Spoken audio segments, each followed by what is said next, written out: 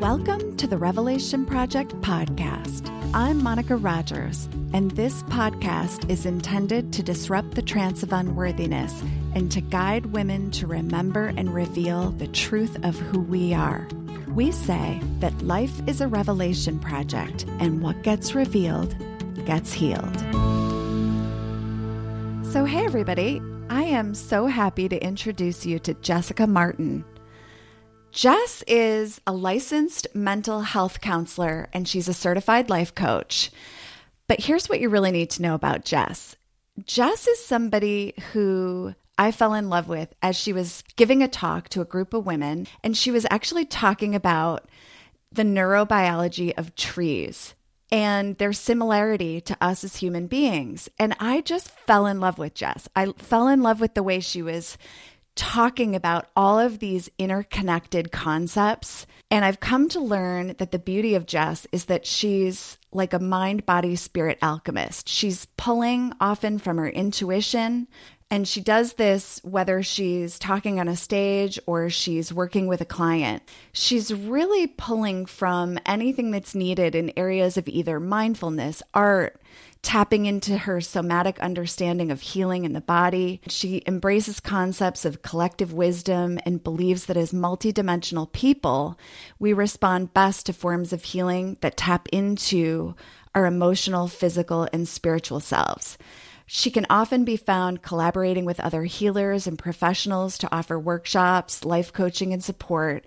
And I know you're just going to love this conversation. Hey, Jess. That was the best introduction ever. Can you just follow me around? I can. Yeah. Do you want me to like theme music? I'll go in front of you with like a megaphone and a marching band, and I'll just give that introduction everywhere we go before we walk into grocery stores. Right. Anywhere. I feel like, right. Wasn't that the thing in medieval times? The person would announce the royalty by walking in, like, this is so-and-so, son of so-and-so, like, yeah, slayer of dragons. Right. Mother of small dogs. Exactly. So how are you today? I'm doing well. The sun is out today for the first time in a little while. Yes. And yeah, it's something. Yeah, it just changes everything when it's sunny. It really does. And for those of you who are listening, Jess and I are both based in New England. We're kind of I don't know. I want to be like, are we at the end of COVID? We're like probably smack dab in the middle. We don't really know. Who knows? I think that the hardest part for us over here on the East Coast is that to add kind of insult to injury, we've really been doubly trapped indoors because we haven't even had, like hospitable weather. Yeah. It's been like really dismal and cold and wet. Mm-hmm. All the nice things. So Jess, I have a little, girl crush on you. I'm not going to lie. I could ask you anything this morning, but what I really want to know is you're always somebody who's like diving into some new exploration. And I'm curious, what are you exploring right now? I went on a nice long hike yesterday, and I feel like I'm one of those people that like 4 miles in, all of a sudden it's like, oh, and I find myself really, really thinking, like the good thinking. And here's what I was thinking about, this idea of should and like all the stories. So, and as a divine feminine ninja, you know this, we are a creation of all the stories that we've been told about ourselves until we figure out that those are stories we've been told about ourselves and not actually truths, right? And so as I was walking, I was kind of like peeling, right? And I was thinking about like, yeah, so there's stories about the way you look, your surface. Those are some of the first stories you hear, right? Like little girls are often complimented on how pretty they are and how cute they are and how sweet they are, not on like how smart they are or how good at sport. Like, right. They're not. Yeah. How strong you are. Yeah. It's very surface stuff. So a lot of the stories that are pretty hardly ingrained in us are our first stories. So it's like, all right, so if you peel back the layers of that, your value is a direct correlation to your looks. All right. So we've done pretty good as a society really talking about that. Weight, body circumference, all this stuff. So, all right. So what's underneath that one? And then peeling back the stories of what are we allowed to do? So that's career-wise, that's the roles, right? So a lot of gender role stuff. That's our ambition, just really even in the beginning of like what you're allowed to dream about doing. Like little boys can say they want to be president, they want to be a ninja, they want to be an airline pilot. And those are all really acceptable answers. And even I can remember as a little girl, and I grew up in a fairly supportive household when it came to this kind of stuff. Like I was always kind of told like I could do what I wanted to do. But if it was like something that was like a firefighter, it was like, really? So like, are you sure? Yeah. Are you sure? And so it's like, all right, so there's like that second layer of all the stories is like, who can you be? I think the third layer in there is a lot of how we try to put that all together as if we're responsible for making this patchwork story out of all the stories we've been told. So we're like knitting together all these ideas about who we're supposed to be, what we're supposed to look like, who we're supposed to love, how we're supposed to love, what families that we produce are supposed to look like. And even that idea, do you even want to have a family? Right? So there's like, the more you think about it, there's like thousands of stories that we've been told, all these social constructs. And I think I'm in a spot where I'm really trying to individually pick up a story and look at it and say, like, is this a story that fits me? Where did this story come from? Do I like this story? And then choosing whether I want to keep it or not. But I kind of stumbled across this idea of what happens if we're given a blank slate? Like, what happens? And it made me think of when you go to those restaurants that have the menu that's like 9 pages long, and they're not really great at any particular dish, but they're pretty good at most of like, right? So it's like one of those places where like they're not known for something, but you could probably find like fish and chips and pizza and like Clams Casino, like all the same things right, on one all menu. The things, yes. And tacos, right? And so like, and you kind of know that like none of it's going to be spectacular, probably fairly consistent, and like that's okay. I hate those restaurants. Like I get overwhelmed by like page 4. I'm overwhelmed. I don't like this anymore. Give me like a 1-page menu and I'm like, all right, I got this. Yes. And I kind of was thinking about that. Like sometimes when we start to peel away the layers of all the stories and we're recognizing that there's so many stories to pick from, it's almost like choice fatigue. It gets to be too much. And so there's safety and there's comfort in being told the story, being told, here are your options, here are your choices. And that got me thinking about like, I was thinking about like why change comes easy to some people, why really picking an identity comes easy to some people, and other people are like, nope, I want nothing to do with that. I was just thinking about that. I don't really have an answer. I mean, it was just like what I was thinking, as you kind of just were talking about the menu of choices, I was thinking, like at what point do we actually start to narrate our own story? And it's that idea of at what point do we kind of become conscious of the fact that at any point we have the opportunity to start from a blank slate. There's no rule that says you have to be the same person that you were 10 years ago or 5 minutes ago. Yeah. Like if you wake up and decide like, you know what, I'm going to be vegan now. It's like, great. Good luck with that. Well, and it's true too. I mean, again, I don't know where we're going with this yet, but I love it because this is how you and I roll. Yep. But is this idea of identity isn't permanent.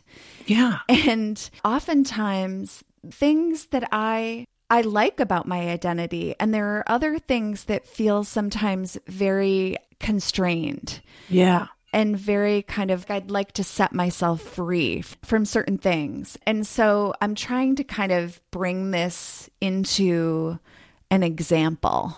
Well, I would say that one of the things is like identity has to be fluid. If your identity isn't fluid, that means the identity that you pick when you're 7 is who you are at 45. Yeah. Like that doesn't make sense, right? Inherently, that's dumb. That doesn't, which means, because that would also imply that you don't grow, you don't change, you don't take information in and then decide what to do from there. So our identity has to be fluid. It has to be malleable. It has to adjust, which is why I think when we get ourselves stuck in these rigid contortions of ourselves, we suffer. That's where a lot of disease comes from. That's where like all these stress related diseases come from, is us contorting ourselves to fit some rigid picture of who we are as an individual, as well as that like macro as well. Right. So as an individual, if I keep myself in this weird contorted position that's uncomfortable and untrue to who I am, that doesn't work. As a social network, that doesn't happen. That doesn't work. And as a global construct, that doesn't work. So why the fuck are we doing it? Well, I'm glad we just decided that this was going to be an explicit podcast. Sorry. No. No, I love it. I love it. So what I'm curious about, Jess, is like the truth closest to you right now about kind of like what got you thinking about that, and like what kind of came up that had you look at that? Like, did you have a personal experience with it where you kind of bumped up into some kind of like, I don't want this anymore. Like, I don't want to be known for this, or I don't want this to be part of my identity. I think in the last 2 years, I've really come to not only embrace my own concepts of divine feminine, but really come to love women on a whole different level. Like, that's freedom. When you no longer compete with the people who could be your greatest allies, you are given massive amounts of power and freedom. And I didn't get that. And slowly over the years, I started to get it more and more. But like in the last 2 years, I've really been like, oh, that's what people are talking about. And I get it. And so I've got a lot of girl crushes, right? Like, and the power that comes from not comparing in a negative way, but comparing in a positive way has been really cool. Like, you know, there's this chick that I follow on Instagram, and she kind of like is a friend of a friend. She's really just this badass girl. And she's an amazing rock climber, and she rock climbs naked. Just butt ass naked. And so I'm here's just getting such a great visual right now. Yeah. Well, and like her body is amazing, but not in this, like, she's muscular. She's a rock climber. This is what she does. Like, her butt and thighs are like that of a goddess. They're amazing. Yeah. And they're used for climbing. Like, they're tools. She embodies this. And so when I got beyond the whole like, oh, but isn't there chafing? Like, isn't that, you know, like, because that's where my brain goes, like, ow, doesn't that hurt? But when you get beyond the logistics of it, her pictures that are taken by most often her partner are gorgeous. And like how much her body looks like the rock. Ooh. Because of the way, you know, she's really like hugging its curves. And I was like scrolling through one of her pictures the other day, and it was just a phenomenal picture. And I found myself being like, God, I wish I could do that. And then this little voice was like, you can go fucking climb a rock. You know, it was like, oh, yeah. You know, it was like this moment of like, oh yeah, I guess I could just go climb a rock and do it and try it. Right. There's something here though that I'm loving. So, cause I want to come back to this, like, so, cause the way that I was hearing you talk about identity was kind of cool, that you kind of shifted into this whole like understanding of the divine feminine and all of these girl crushes, and that somehow I'm making the leap here, and you can correct me if I'm wrong, that it's expanded your understanding of what you are capable of based on all of this new exposure. Yeah. I get it. We're the same, right? So that's the thing, is that if I compare myself to someone with this idea of look what's possible, as opposed to look at how much better they are than you. Or even how we've been trained to be with each other from a young age, which is how you started this, which was surface level. It had everything to do with our looks and our exterior versus who we were. Yeah. and who we are. Yeah. And I think we're seeing each other in that divine feminine way for who we are. And that all of these pieces of us get to belong in this space, our strength, our vulnerability, our beauty, our shadows. Like it's all kind of very compelling and interesting and dynamic and rich. And it goes back to my love of trees. We're all connected. We communicate through multiple different levels. And when one of us suffers, the group suffers. So that translates to, if I support one of my tribe members, I support all of my tribe members. If I can look at a woman and be like, she's fucking badass, she's beautiful, she's smart, she is like world changing, she is raising good humans, she like whatever it is that she is doing, if I can celebrate that in some way, I create more room for other people to not only just step into their power, but also celebrate. Right. And so it's almost like you think of like a sports stadium. The higher the energy goes, it impacts the team. It impacts the experience. It's so great. I love that we're talking about this because there's something too about working in this realm with women. And I think it was Megan Jo Wilson that said on a past podcast that, it's really all about context setting with women. Yeah. And what I'm finding is that women are circling together in so many ways now. And it's so amazing and wonderful. And of course, we're still in COVID. So even while I was seeing this, in the digital world, as well as in the offline world, we're seeing it even more now because that's what we have right now. And so I feel like women are really actively finding their tribe and stepping into these circles. And what I'm loving about the leadership in the circles and circles in general is that there's no hierarchy. It's this circle. Yeah. It's organic. It's very kind of like, yes, there's somebody holding the conversation and doing the context setting, but the rest of it is very organic. And when I say context setting, what I'm talking about is this is what we do in this circle. We celebrate women. We're not here to fix each other. This is the conversation we're having. And it kind of just sets the guidelines for like, this is how we're going to behave. We're not going to do this comparing shit. We're not going to do this like surface level bullshit. Yeah. Like we're here to actually like celebrate each other. We're here to, and then to watch what happens in that space. It's almost like, oh, right. You see all this expansion suddenly take place with the women in the circle, and they just start to come alive in a whole new way. One of the things I'm grateful for with the COVID stuff, and I say grateful from a place of like, I have a roof over my head. I'm safe, but I'm loving that. It's like every idea we've ever had about what's not possible and what we can't do has been totally turned on its head. We are figuring stuff out on a micro level with ourselves. What are we capable of? Where are our demons hiding? What do we do with difficult things? But the world is figuring that out, as well as the world is healing. So I saw on one of the news outlets the other day that the ozone hole over the Arctic, which has been like the big one, has closed, right? And it's like, Mother Nature is a goddamn badass. Like, she doesn't need our help. She just needs us to stop getting in the way. She's a goddamn goddess. Yeah. And we've always been told that humans are not capable of doing what we need to do to help her heal. We can't possibly close this down. We can't possibly stop producing that. We can't possibly do this.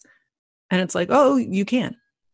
Actually, you can. I loved the meme I saw recently that was like saying something to that effect, and then Mother Nature says, "Here, hold my beer. I got this." Right? Like, let me show you how this is done. And and it's true, right? Like, yes, in some ways, COVID has been this massive ally to Mother Earth because it's forced us all to live in a way that is helping her to heal. And now we're seeing this mirror again. Like, I want to almost go back to this idea of a circle. Like, we're all in this circle where we're we're able to mirror what's happening. Who are the people who are saving our ass right now? Women. Goddamn women.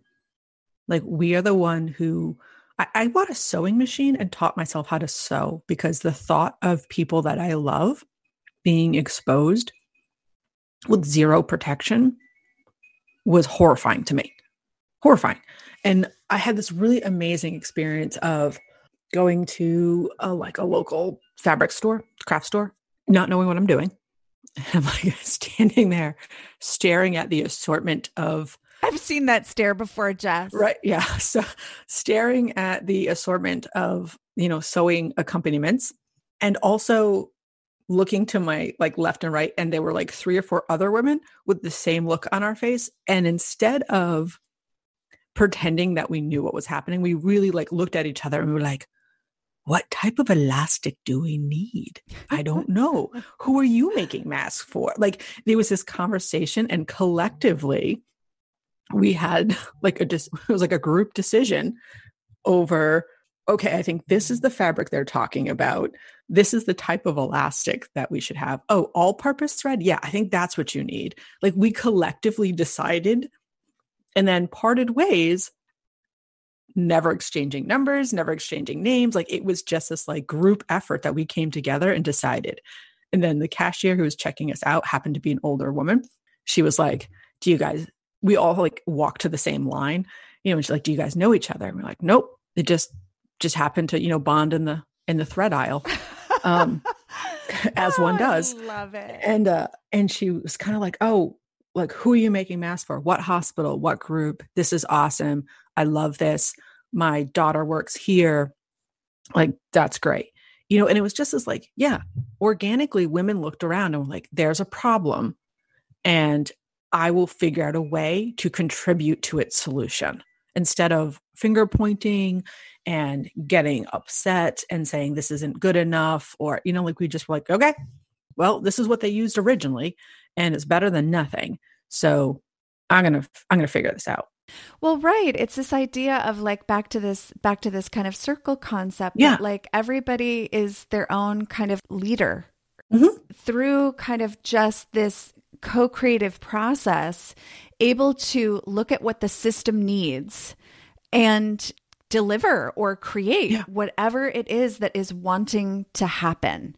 And it's this idea of be taking this a little bit too far, but I love this idea of midwifing, right? Yeah. These new concepts into the world, because the new world really, because I feel like there is this kind of death and rebirth that's wanting to happen, with so many of these systems that have just been really outdated and crumbling and no longer serving, and quite frankly, never really served. Right. This idea of when people oh, and things go back to normal. And I was like, dear God, I hope we don't go back to normal. Normal was not working. No, normal is how we got here. And in fact, I felt it took me a while to figure out that the deep relief that I felt when this all happened was actually something that a lot of people felt. Yeah. Almost like, oh, thank God, something is forcing us to stop this madness, this insanity. Oh, I felt like, oh, you see it too. Right. So as a therapist, I joke that I see the same problem all day long, because essentially it comes down to contorting ourselves into an identity that doesn't fit, fear of not being loved if we uncontort ourselves, and shame around our past. These are the issues that I deal with. It doesn't matter what package they come in and what storyline is attached to it. Those are pretty much it. And so I feel like a lot of the work that I've done over the years is trying to I love that the phrase you just said, midwifing in new concepts. I'm trying to midwife someone's new identity. I'm trying to help them birth this thing. And I've often felt I can see it, and there's people in my tribe who can see it, but I know the moment they can see it, when all of a sudden it occurs to them that this new identity that they have been hungering for is possible, and it's close enough that it's real. And I almost felt like there was something of that when COVID kind of became real. So in that beginning stage of grief, almost like that denial, and then we were angry. And then there seemed to be this like hunkering down and this concept of like, okay, this is real and this is what we're going to have to do. And this is the changes we're going to instill and like on a personal level, not necessarily our government doing it, but like on a personal level. And there was a relief and like, oh God, good. You see it. You see that this is possible. You see that there's potential here. You see this thing that I can see too. And it felt like an immediate bond with people, like those women in the sewing aisle. There was this bond of like, you see it too. And I think that it's true that when we are, if we can kind of like rewind and we're like, when we were normalizing all of this stuff, like all this hectic, mad, crazy, insane way of living. Yeah. That it's almost like there was a certain level of unconscious behavior. Like it was so unconscious. So if somebody, because it's true that like there are times where I've had a complete meltdown about it, but it wasn't like everybody was in the same place to talk about the same madness, the same insanity. It was like, and COVID has created the environment for us to all look at each other and just be like, we can do better. We can so do better. Well, and if you think of like going back to this midwife concept of like thinking about when you were having babies, who could you talk to? Who did you turn to? Who was supportive? Who wasn't supportive?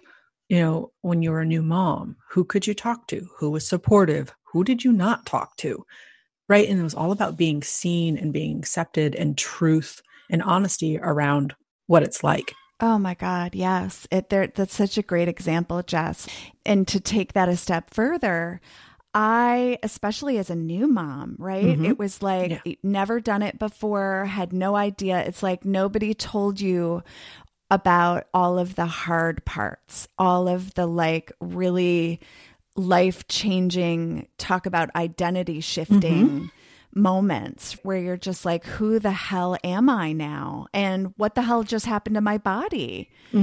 What do you mean? Like you just could see the writing on the wall and it's like the dawning horror of like, oh my God, this is my new life. Until you can't talk about it at first. No, you can't. You're consumed with almost like this multi-layered with grief and body dysmorphia and like all this stuff that and nobody warns you about that.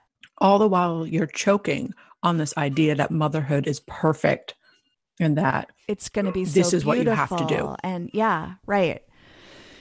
Wow. Well, and I'm curious too, as we kind of keep circling this identity idea, I often wonder if there's not kind of two things going on.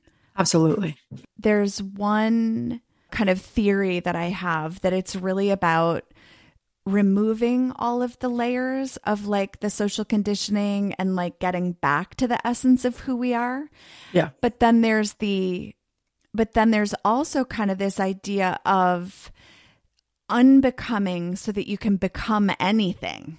Yeah. Anyone. And you have to grieve that first. You can't just like dump that. You have to grieve it. You have to look at it. You have to like cut the cords and mourn it and love it before you can put it down. I love that I can hear the wind chimes in the background. And somebody just came in and was like, Jess. Don't you love, like, that's the other thing too about COVID. It's like, it just makes everybody keep everything real. Oh God, yeah. It's like, sorry about that family argument in the background. Right. Yeah, I saw one of my neighbors the other day. Like she was walking her dogs and I was in the yard with my dogs. And we both had this like eye contact and realization that it was like 11:30 and we were in our pajamas. And it was like, right, because pants are, no. Optional. Especially when you're Zooming, I'll be business on the top and, pajama party on the bottom. Yeah. Yeah. So good. Right. And like, I mean, I think that's it is like when we're faced with really difficult things, the immediate stuff we put down is a lot of the nonsense without even really being aware of it. It's like the immediate energy expansion is like, I can't. Nope. No time for that. So Jess, I want you to talk about the trees. You know, I always fall in love with you again when you talk about the trees. But what I really want to do is kind of bring this concept back into the divine feminine. And, you know, even this idea of like circling and support and identity. So like, I know you can riff on trees forever. So, oh God, I love them. I just built you the little platform. Now you go, girl. Why do you love trees? I think where I always start and why I love trees so much is the concept of strength and the layers that you can see there, and their representation of like masculine and feminine and coexisting and all these concepts that are like just constantly being repeated and constantly being seen. Is that if you look at our oldest trees, and even just like letting your mind, your imagination wander around what they have survived, whether it's storms, fires, man-made disasters, using them for stuff. It's like they have survived so much, and it's because they are malleable. It's not because they are hard. It's that they have this constant sense of adaptation. So if you were to take a pocket knife, right, and go up to a lot of different trees, you can cut through their bark, you can hurt them, you can cut off limbs, you can physically hurt a tree very easily. But that tree will also survive a blizzard. So it's this kind of like concept of like women are like that. Oftentimes our surface is softer. It's how we adapt to each other. It's how we bond to each other. It's how we raise babies. It's all of it. It's like our surface is softer. But when you look at who survives and who keeps communities going and who really keeps giving, it's women.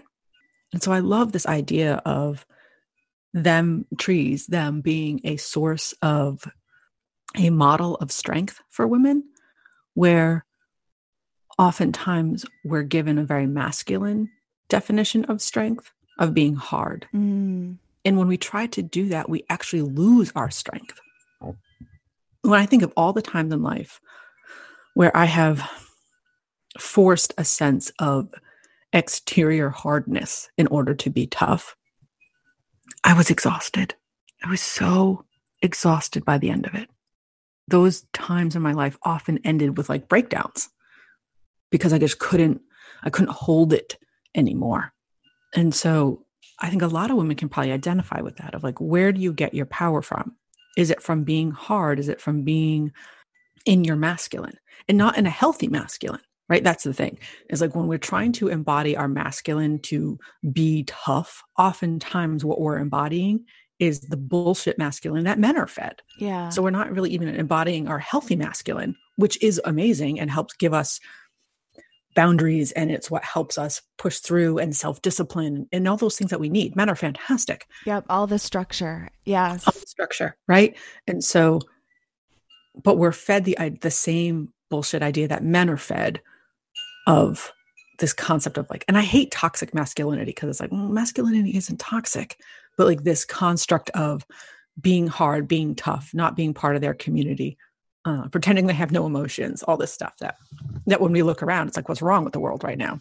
I think, I've started to recognize that distorted masculine feels like a more true kind of like statement. Yeah. When you think about like, because a distortion is like when we think something is supposed to look a certain way, or it's distorted from how its original nature. Yeah. And that, I think, is what we're calling kind of the man box culture, right? Yeah. Where men are, and the same for women, right? Where there's this distorted feminine, which is what you'd started off by talking about, which is where women are raised to compete, where women are raised to be threatened by each other, where women are raised to, isolate, to disconnect from their emotions. We're pruned. Right. We're kind of like Exactly. All of those essential parts of us are pruned off. Yeah. But I love the word prune because that's where there's also the possibility for extreme growth. Right. So there's I can't remember the term for this, but there's an actual like scientific term. When you look at trees and you look at the tops of trees and you kind of where they're all growing together, they will self-boundary. I wish I remembered the actual term for this. So the trees, their branch tips will not grow into each other. They organically give each other space in the wild, like trees in a forest. Like they will grow to give each other space. And I love this. They don't compete. There's this shared sense of like, that's your space and this is my space. And we're going to keep growing up. I love that. And so it just adds another layer to that concept of death and rebirth in nature, of that trees follow seasons of not just like, spring, summer, fall, winter, but also the season of their life. So as trees die and they fall over and they let more sunlight down into the ground, baby trees grow up further. As the tree decomposes, it feeds the forest. So like you've got all these seasons going. And I love that. I love looking at that and looking at life cycles of humans. It's like, but we haven't quite figured out the concept of boundaries being healthy. We seem to oscillate between having boundaries that are super porous and they don't really help us. All right. Well, I've got rigid. I've got a great metaphor for this. Yeah. Do you remember? Yeah. Do you remember that book by Shel Silverstein, The Giving Tree? Yes. Okay. I hated that book so much. Hate it. And Hate okay. Because I loved it growing up, but I couldn't figure out why the end bothered me so much. Right. Like I loved the concept until she ended up being a stump. And then I was like, what in the actual fuck just happened?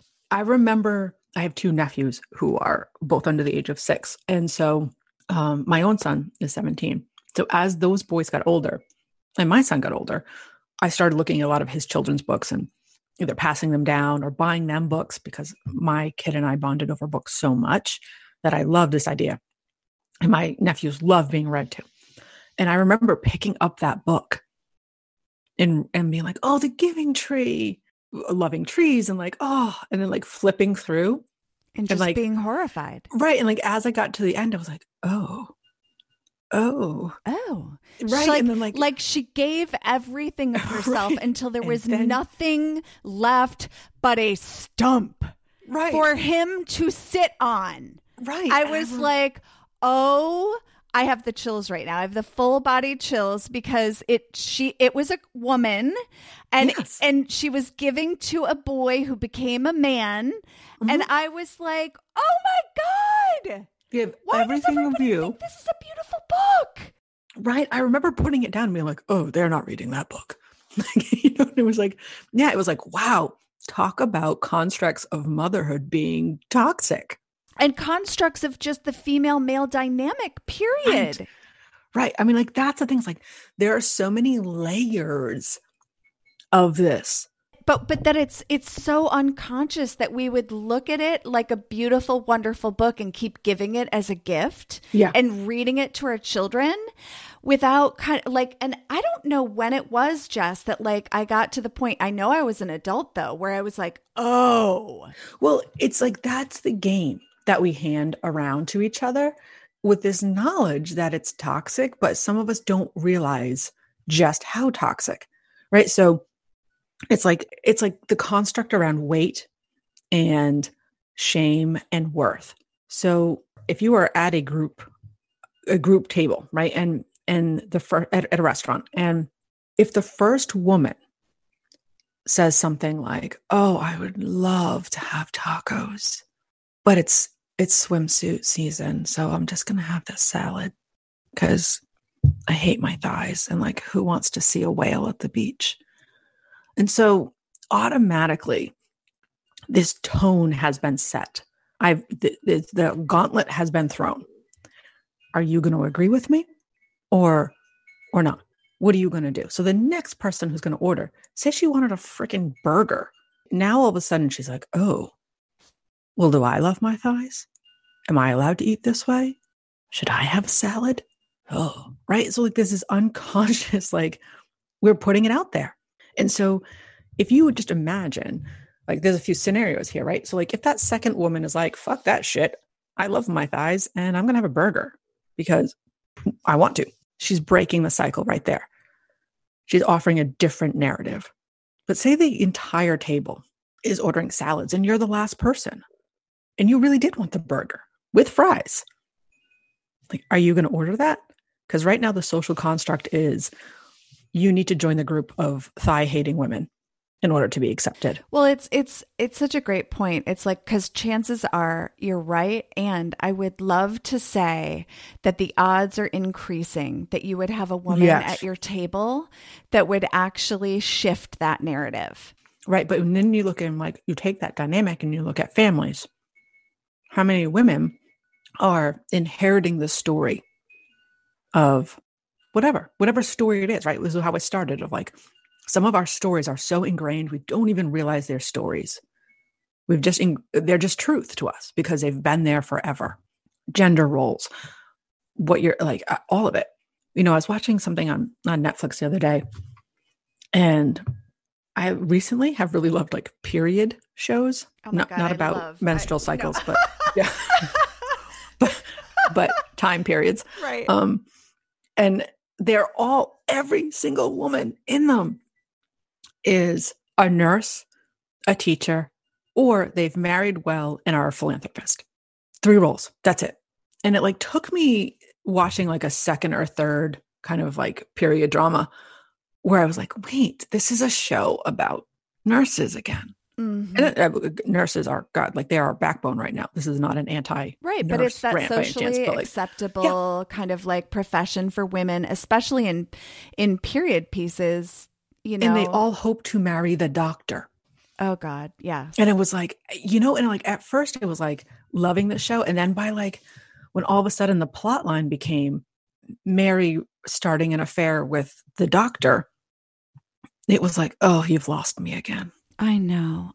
It's like, it's so old. It's so boring. Right. But here's one thing I do want to say, Jess, is that as much as I'm seeing that change, like I say up here, like meaning with women who are in their, 40s, 50s, 60s, right? I'm seeing it change. Actually, I'm seeing a lot of conversations shifting. Yeah. One thing that's also true is that, I've raised a very strong young woman, right? Yeah. And when her group, when those teenagers circle, I find myself really inserting my voice because to disrupt the narrative. Yes. For example, yesterday we were all out on the lawn 6 feet apart, right? Of course, don't want to get any COVID police on me. The girls, they're all like laying in the sun, and I come out and they're like, they like love me, but they're a little afraid of me too, because I come out with some things that they're just like, because you are divine feminine ninja. So sometimes they're just like, well, I really love her, but she kind of scares me. And I can tell, right? Because they they love talking to me. And my poor daughter, she's just kind of like, oh God, what's she going to say? But at some point they were like on the lawn discussing, I guess there was like, whether or not one of their friends, that they had enough time to go and pick her up because she's not driving and blah, blah, blah. And they were making up all these stories about how they were going to like deal with it and how they were going to tell her. And I was just, one of them, the whole thing came down to like, no, we're not. And I was like, stop right there. No, the answer is no. Mm-hmm. No is a complete sentence. And actually I said no is a complete fucking sentence. And of course it sent them off into gales of laughter. And they could not get over that concept that like no was a complete sentence, so that they didn't have to defend their decision to not go and pick their friend up. But they were trying to figure out how to deliver the information gently or construct or construe a not true story in order to address why.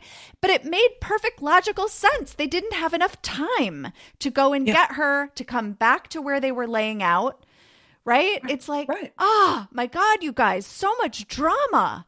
Right. But like, this is what we do as women too. It's just this, like, I don't want to hurt her feelings. I don't want to this. I don't want to that. It's mostly, I want to say well-intended, but it's well-intended malice.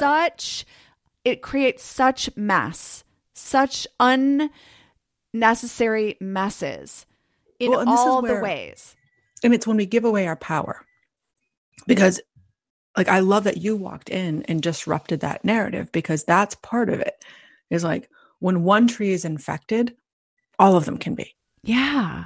And that's where it's like, as women, it's like, we have the power to create ripples in ways that are just so beautiful. So even if the only thing they will ever really take away from any interaction ever with you is that sentence, that's still amazing. That feels pretty damn powerful in this moment. Yes. Right. And I think that's where the micro of our decision-making, the micro of our storytelling is so important. And we don't necessarily have to focus on these giant macro concepts. That's masculine. Real change is made in the minutia. It's made in the tiny details. When we change a little bit of the pattern, when we change a little bit of how we're weaving this together, that's where the ripple comes from. If we're preaching from these giant pulpits and we're trying to affect change in the macro, we miss it. Change is not made in these giant leaps. It's in unraveling the story. It's in changing a detail. It's in challenging a thought. And in that whole story about Alyssa Neal is the woman's name, the rock climber. I was going to say, and do you know what her Instagram handle is? Oh gosh. Her name's Alyssa. She's actually also, a dietitian who focuses a ton. She's actually amazing. You would actually love her. Well, I don't know why I've never thought of this before. Yeah. She's a dietitian who specializes in women's needs and promoting healthy periods and embracing concepts of power around and identity around this stuff. Yeah. She's actually, and she was actually born in Rhode Island, I want to say. Alyssa Neal is her name. Alyssa's Alyssa. She's beautiful and fantastic and a goddess. But part of the change in me when that little voice was like, well, go find a rock to climb. It was just like, it wasn't huge. It was just this tiny whisper that instead of asking who I thought I was or that I couldn't do that, it was just this little tiny voice that went, well, why not do that? Why not? Why not find someone to take a picture of you like that? Why not? It wasn't that I was like, let me change the entire fabric of my life. But it will. It could. That one little decision is going to change the trajectory of things. And if you think about a flight, if you think about a plane leaving Logan Airport, changing the trajectory a tiny bit really impacts if you're going to land in Norway or South Africa. Like, there's a massive difference in those destinations. But we're starting from the same spot. So these little tiny shifts. Yeah, it's these little tiny shifts. So I am looking at Alyssa Neal. Did you say she's a holistic registered dietitian? Yeah. Okay. So this is her. Interesting. Oh, this is fascinating. So everybody, it is Alyssa, ALYSSA _Neal, NEILL. And interesting. So she's an RDN. Theomania? What's that? I don't know. I'm looking on Instagram right now, but these photographs are fascinating. Right? So if you're looking at hers right now, that photo with the sun rising behind her and she's in the doorway, it's fucking breathtaking.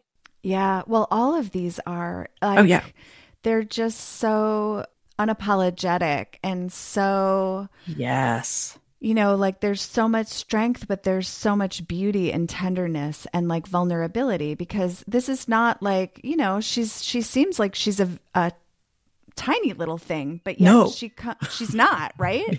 Yeah. In some of these photos, though, she looks it's just cool that they're able to kind of like express all these facets of who she is through these photographs. Right. And I think whether you agree with her expression or not, the fact that she is expressing is awesome. Yeah. Like she's in that, like you said, unapologetic. She's not asking you to like her. Mm-hmm.